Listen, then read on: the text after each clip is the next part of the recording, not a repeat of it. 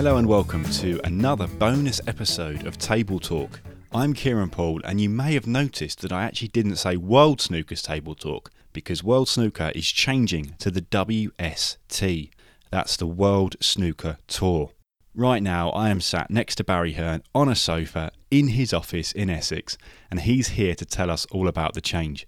So first of all, Barry, though, I've got to talk about this room. So you've got the two chandeliers. I mean, people probably don't want to know about the chandeliers, but they do want to know about the Muhammad Ali signed gloves over there. You've got Anthony Joshua stuff. You've got an Anthony Joshua belt.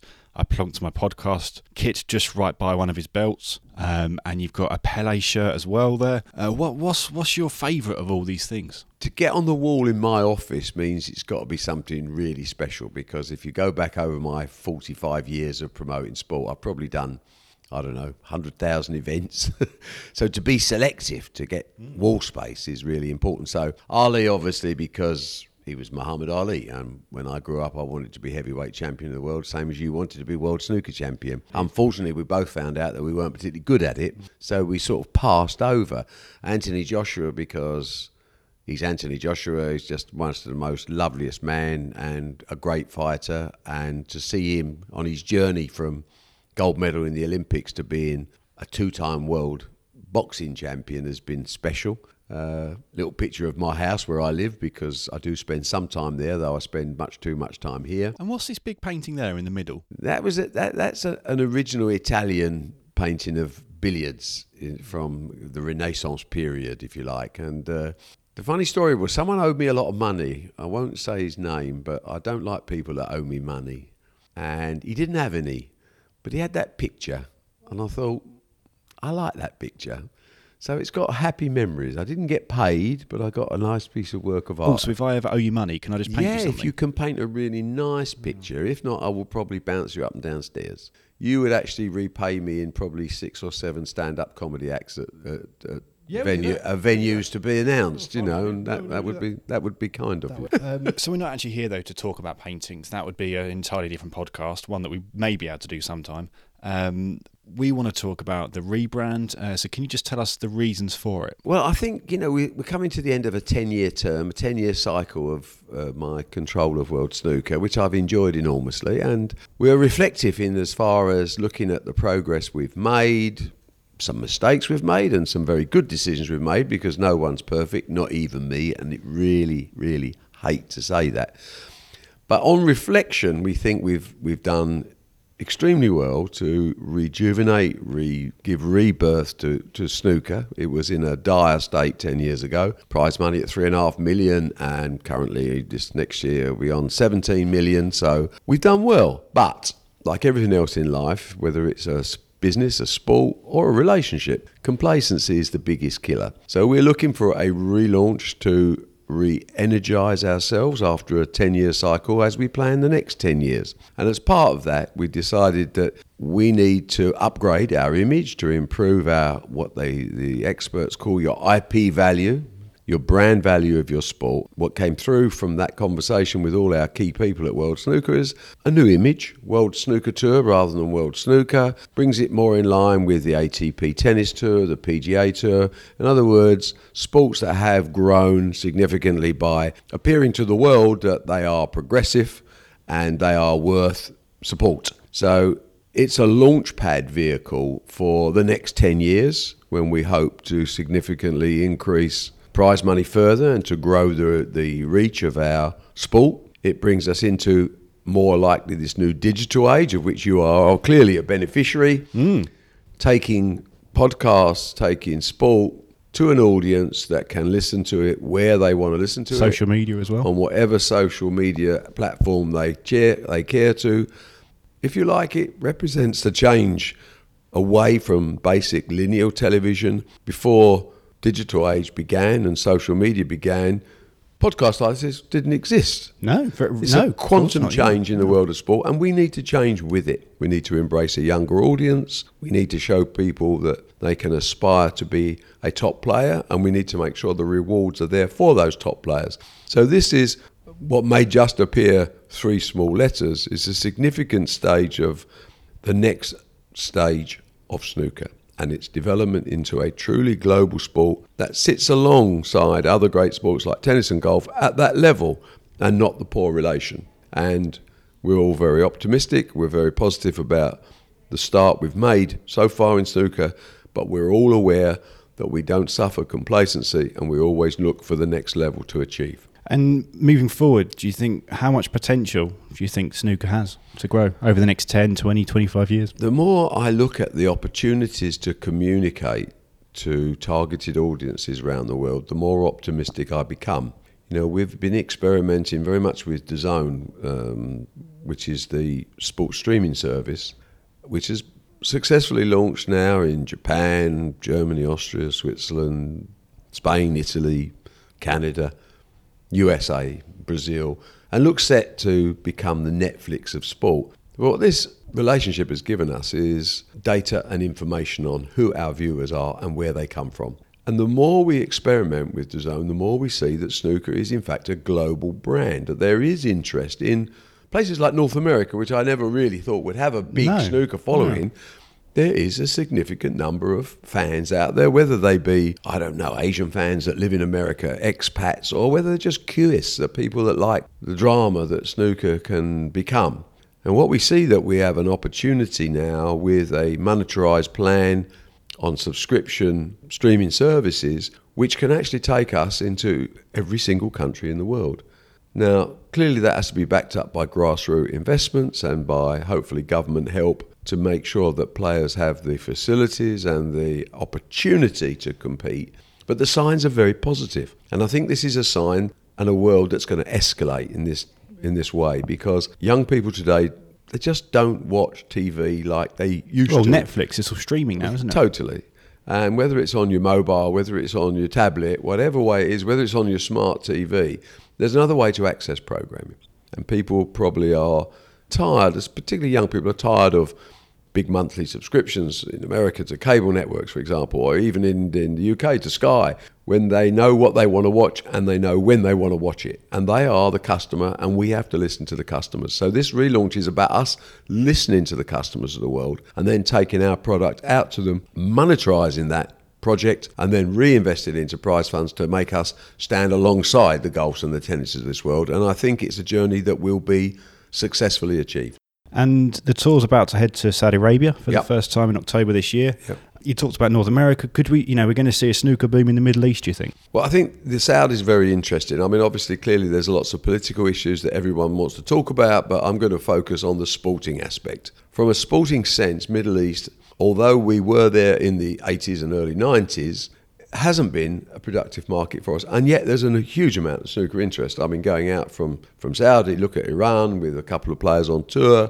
We know there's big interest in Bahrain, Abu Dhabi, Dubai, but we're not there. And the deal with the 10-year deal with the Saudi government has given us the opportunity not just to take a massive event there, the biggest prize money event in the world, but also to get involved in the infrastructure of snooker, to start academies, to start educating coaches, referees, where we can actually leave a legacy of the sport, not just move in, take the money, move out. This is a 12-month operation of players' visits and coaching visits, schools, universities, colleges, trying to spread the gospel of snooker. And Saudi government, to their credit, have been prepared to commit a 10-year term on this, which is a massive deal for us and potentially a massive deal for snooker. And we'll send out the message of the way we feel that we can advance our sport in different territories. We're going to go back to the big painting now, because that's the lady playing the shot is in a lovely, great big pink dress there. And that is from several hundred years ago. And right now, in snooker and darts, we had the darts World Championship. We saw a woman win a match for the first time, which was phenomenal. Phenomenal. And how much would you like to see that picture being on television? Oh. Maybe not in the big pink dress from the Renaissance period, but a female snooker player compete at the Crucible. And there's no reason why not. I mean, I think people sometimes misread the fact that women have had an opportunity, perhaps not enough, of participating at the Crucible, but they haven't been good enough to get through the qualifying rounds. You can't fast-track someone through to the Crucible because obviously the schedule of play and the seeding is in structure and it's part of history. But of course, when we look at the market that we are trying to appeal to, the global market, it's men and women, it's not just men. In many ways, we haven't tapped the female market. There are, of course, women that come to snooker. There are, of course, many women that play snooker, but not enough. And so this represents, in any business, you look and say, if I see a huge untapped market, do I ignore it or do I go for it? But to do that, you need the flag bearers, you need the pioneers, you need the people that break the barriers. We saw Fallon Sherrock in the World Darts Championships beat 2 men on the stage at the World Championships. First time in history a woman has ever beaten a man. And no earthly reason why they shouldn't continue beating men if they've sacrificed their life and they're dedicated to their cause and they have that special piece of ability. And I'm sure that equally applies to snooker. We need to work on more opportunities for everyone in this game, juniors, women. There are no boundaries. It's a level playing field. It's a meritocracy. It's purely down to ability. These are changing times. Women are getting much more involved in sport to the benefit of sport and to themselves and their career and goals and ambitions, dreams. We've just got to give them the way forward. And whilst we can't help them win, we can certainly give them that opportunity. And it's 10 years since you took control of World Snooker, and obviously lots of changes since then. Yep. If you look back to 2010, when you took over, did you really think that it was going to become a truly global sport? Has it gone bigger than you thought? Has it gone, It's been in some ways it's been an easier job than I thought it would be. And in some ways, like everything, there's been more complications that you probably don't consider at the time. I mean, at the time of taking over, I remember my good mate Steve Davis saying to me, "You're 62, do you really need this aggravation? The games in the doldrums, months without tournaments, etc., etc."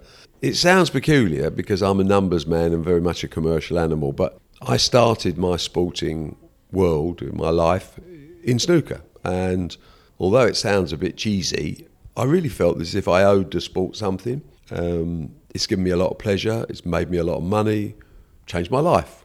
Steve Davis and snooker changed my life, no question. From 1974, I did my first event. It's 45 years ago. And I wanted to go back because I felt that the governing bodies and the people running the game were not doing it properly. I have quite a lot of experience, a huge amount of experience in the world of professional sport, television, commercialisation, and I felt I could add something to it. But I was quite surprised that there was a few basic principles that we followed that worked very quickly. One was to create more activity, 2 was to increase the media presence, and 3 was to maximise your commercial revenues better by negotiation. And really, it wasn't that difficult. I'm not saying you could have done it because I couldn't have done it, no. You never know, do you? No. But it was something that I was good at and it fitted. Along the way, there was a few hiccups. Obviously, we had a few betting scandals, integrity issues that had to be dealt with, which were very tiresome and very annoying. There's always going to be personality problems within a sport because everyone's different and everyone's got their own view. And in some cases, players' views differ from mine because selfishly they look and ask the question, how does this affect me? I take a more global view and say, how does this affect the sport? And of course, I back my own judgment as I've done my whole life. And it's overall, I think I'm happy of the progress we've made. I'm slightly ahead of where I thought we'd be, to answer your question. It slightly surprised me, but it shouldn't have done. The bigger events get bigger. The World Championships is the blue ribbon event of the game, but the Masters is something special at Alexandra Palace. The UK Championships is the 3rd of the Triple Crown with the support of BBC. But what we have seen is the globalisation has taken, I think it has grown faster than I thought. The audiences on Eurosport, the fact that people that don't play snooker will regularly watch it as a form of entertainment, as the numbers that's achieved has amazed me and delighted me at the same time. China, of course, continues to be one of our biggest markets, and that again, not an area without problems of its own, but an area that the government at least are investing in the sport, unlike a lot of governments, including ours, that doesn't. And they've produced a host of world-class players. They've included snooker in the school's curriculum. It's become part of their society, and it's a very good game for many, many reasons. And I think it's added to the Chinese way of life, and it's improved. I think it's improved the appeal of snooker as a sport. But I believe that can be done all over the world. I think India's waiting for it. I think Africa's waiting. I think South America's a huge potential. North America, which, as I said earlier, I didn't believe had potential, I suddenly think has got terrific potential, as has Canada. So we really shouldn't put restrictions on ourselves. We should not just go where the money is, but go to countries that have the same attitude to us about the proper way of spreading sport. And I think Saudi Arabia ticks those boxes in terms of they're prepared to make an investment in their own people. And of course, they want to see them be successful. And as you develop sport, the one thing you need at every age is local heroes. So you won't get them in a game as difficult as snooker. We'll take Ding Junhui in China. Ding Junhui has been major. I mean, if you go back to China, 1984, I took the game to China for the first time and did a billiards exhibition with Rex Williams and Steve Davis in the Great Hall of the People for Xi Jinping, the president of China, and his innermost cabinet of about 20 guys, all in their 80s. And they remember billiards from their youth because it was outlawed under the administration of the 60s and 70s. But from that small germ, we have taken over and become one of the top 3 sports in China. So it shows you what can be achieved. And the question is, why can't we do that everywhere? Well, it takes time, but I think we have the manpower and the management now to get behind these pushes. And places like Saudi Arabia coming over and saying, look, we'd like to commit for 10 years is a pivotal moment for our sport. And you mentioned the Masters as being part of the Triple Crown. And next week, we're seeing a big change as well to the arena layout with more corporate and VIP options. So is there is that a direction you're heading in terms of the fan experience at the big venues? Well, I think fan experience is absolutely vital because without fans, you don't have atmosphere. Without atmosphere, you have poor TV programs. Poor TV programs reduce your sponsorship level. It all comes back to the fan. But what we have to do is we have to listen to the market and understand what the fan is and what the fan wants. And there are clearly levels. Some football supporters would rather stand in the stands.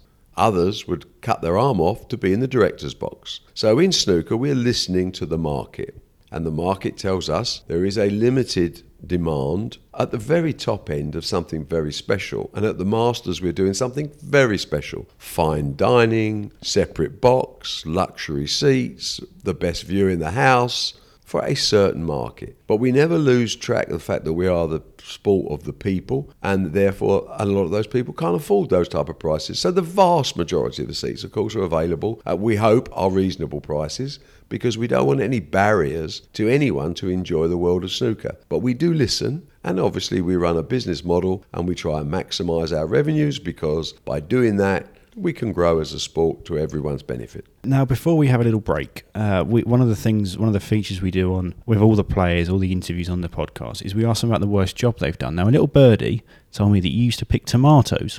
Is that right? Yeah, that was probably one of the worst jobs. Yeah. I think it's my first job. I think I was 12 or 13 years old, and I got a summer job in the greenhouses in Waltham Abbey picking tomatoes. And on day one, which I thought was great, I was getting 1 and 10 pence an hour, which in old money, I suppose that equates to about 8 or 9p an hour. But I could only do 3 hours a day because I was under 16. But they said I can eat as many tomatoes as I like. Well, on the first day, I probably ate 6 or 7 pounds worth of tomatoes. And I don't think I ate another one for 20 or 30 years after that. I was so sick of tomatoes. But if anyone's ever done it, and you're just not picking tomatoes, you're picking the leaves around the tomatoes so that the sun gets through to the tomato. Does that make sense? Yeah. But what it does do is, although you wear gloves, you end up stinking of tomatoes. I cannot tell you the smell. It goes through the gloves. Your hands become green first, then black and green. It is the most disgusting job. And if anyone else out there has tried it, they have my sympathies. But why on earth then did you go into a sport where you have 15 red circles on a table? Do you just look at that every time and think tomatoes? It all brings it back. That was the 20 or 30 years that developed in between that period until therapy finally kicked in, and I was cured of my tomato allergy. Right, we're going to have a little break, and then when we return, we're going to see how Barry fares with our quick fire questions.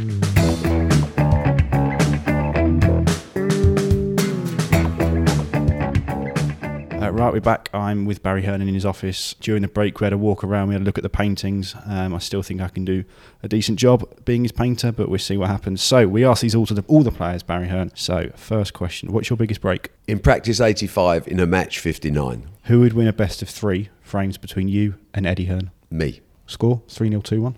3-0. He is much too aggressive to understand the touch game and the rules of snooker. What about? He's a better pool player. But I would still beat him 3-0 at pool, because I don't ever believe I should let my son win an argument, let alone a game of anything significant. What about boxing? Last time we had a very well publicised fight, the two of us, when he was 16 and I was 44. Proper fight, small gloves, head guards and gum shields. I hit him with my best shot in the first round and he didn't fall over, and I thought I could have a problem here. And he dropped me twice with body shots in the second round. We never had the third round, so I've got to give that one to him. Darts, both of us pepper the wall more than the dartboard. I've put a dartboard up in my house and I am trying to get better, and we are both useless. Score would be 0-0. Whose safety game in snooker do you most admire? Obviously, I played hundreds of frames with Steve Davis over the early years, and he used to tie me in knots. I used to get 70. We used to play best of 101 frames, and I would get 70 start. And the bet was the loser had to wash the winner's car. And Steve Davis had the cleanest car in Romford, so I need say no more. So I have to give his safety game at my age now. As you get older, everything in the past is much better because you're looking back. So I give Steve the nod on safety game, but in fairness, if probably I was being super realistic, I might go for Mark Selby or John Higgins. Whose potting game? Obviously, Ronnie is the number one of all time, an absolute genius at potting, and Judd Trump looks set to emulate him. What's your favourite album? My favourite album is Tom Paxton's Greatest Hits. If you've never listened to Tom Paxton, don't miss it. He's now in his mid-80s. I've been following him since 1967 when he was the opening act at the Isle of Wight Festival and Bob Dylan was the chief act. And he came to my birthday party when I was 70 and did an hour-and-a-half concert in my garden for a night I will never forget my entire life. Right, finally, you are hosting a dinner party. Yep. You can invite one snooker player, past or present, someone from another sport, past or present, a musician, which I think we've just answered, and an animal. So who and what? Well, it's easy for me. Obviously, the snooker player has to be Steve Davis. He's been my best friend for 50 years nearly. I've managed him. I still manage him. And he, although of course has a musical career now, so he has much more strings to his bow, he remains one of the great influences of my life. Steve Davis is a shoo-in. As far as music's concerned, as I mentioned earlier, to have the one and only legendary Tom Paxton in my presence, I sat next to him at dinner. I was starstruck for an hour. We talked about Woody Guthrie and all the early days of country and western. We talked about Nashville. We talked about protest and Vietnam. That was just a wonderful day. So he has to have chair number 2. Number 3 was... Someone from another sport. Someone from another sport. I would probably pick Anthony Joshua as a boxer because he's very educated in terms of he's entertaining, he's great company, he's honest, and he also performs at the very highest level. So I'm in awe of Anthony Joshua and his ability. And number 4, the animal I would bring without doubt is my son Eddie Hearn, who's the biggest animal I know, but the most successful boxing promoter in the world, and someone who, if I die tomorrow, it doesn't really matter because every time he opens his mouth, he sounds like me. Barry Hearn, thank you very much. It's a pleasure.